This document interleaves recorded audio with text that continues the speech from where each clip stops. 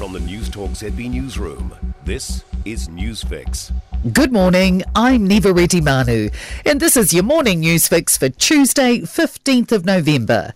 In this update, Joe Biden and Xi Jinping have agreed to re-establish lines of communication between the East and West.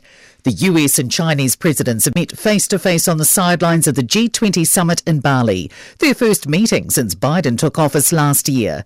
Xi reiterated that Taiwan remained at the core of China's interests, but CNN's Ivan Watson says the 3-hour meeting did reach some common ground on economic ties, trade and climate change. Both leaders agreed they need to establish lines of communication that have been ruptured in recent months. That seems to be one area where they have made progress. Xi will also meet with Australia's Anthony Albanese, his first bilateral with an Australian leader since 2016.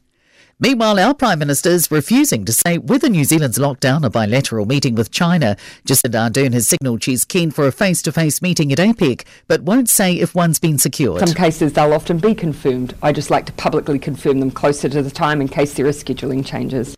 A woman charged with murder in connection with the bodies of 2 children in suitcases in South Auckland will be back in the country within 30 days. South Korea's Justice Minister, who had the final say on the extradition, has now approved it.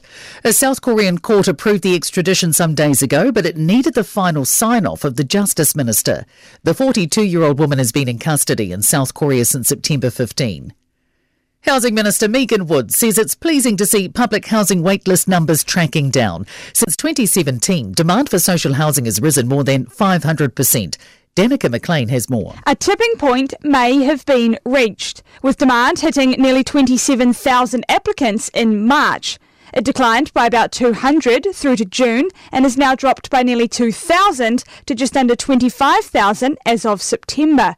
Housing Minister Megan Woods says it shows new builds starting to make inroads. A credible effort to help Ukraine given the size of our military. The government sending more Defence Force personnel to train Ukrainian troops, as well as extending the deployment of others in intelligence and liaison roles.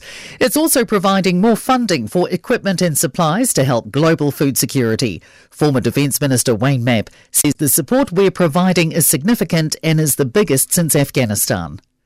One person has been arrested for killing 3 members of a University of Virginia's football team, wounding 2 others and sending the university into lockdown.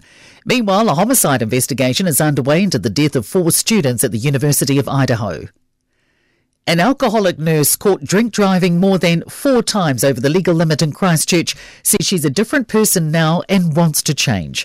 The woman, who has interim name suppression, was caught after members of the public became concerned by her driving in August. She told police she'd had 2 glasses of wine about 2 hours earlier and was struggling at work. However, a breath test revealed she was more than 4 times the legal limit of 400 micrograms of alcohol per litre of breath. The nurse was sentenced to 12-month supervision, a $1,600 fine and disqualified from driving for 12 months. In sport, Black Ferns mentor Wayne Smith has been nominated for World Rugby's top coaching prize. The All Blacks have quickly swung into England preparation with a shorter turnaround to their final test of the year at Twickenham on Sunday. Wellington Phoenix administrators are scratching their heads over declining crowd numbers this A-League football season. And New Zealand cricket sisters Jess and Melly Kerr have combined to secure the Brisbane Heat a crucial win in Australia's Women's Big Bash 2020 competition. If you enjoyed this podcast, you will love our New Zealand Herald podcast, The Little Things, hosted by me, Francesca Rudkin, and my good friend Louise Airy. We focus on all the little things that you can do to make a positive impact on your life and to cut through the confusion from the health and wellness industry. Join us every Saturday to hear from the experts for all the tips and advice you need. Just search The Little Things on iHeartRadio or wherever you get your podcasts.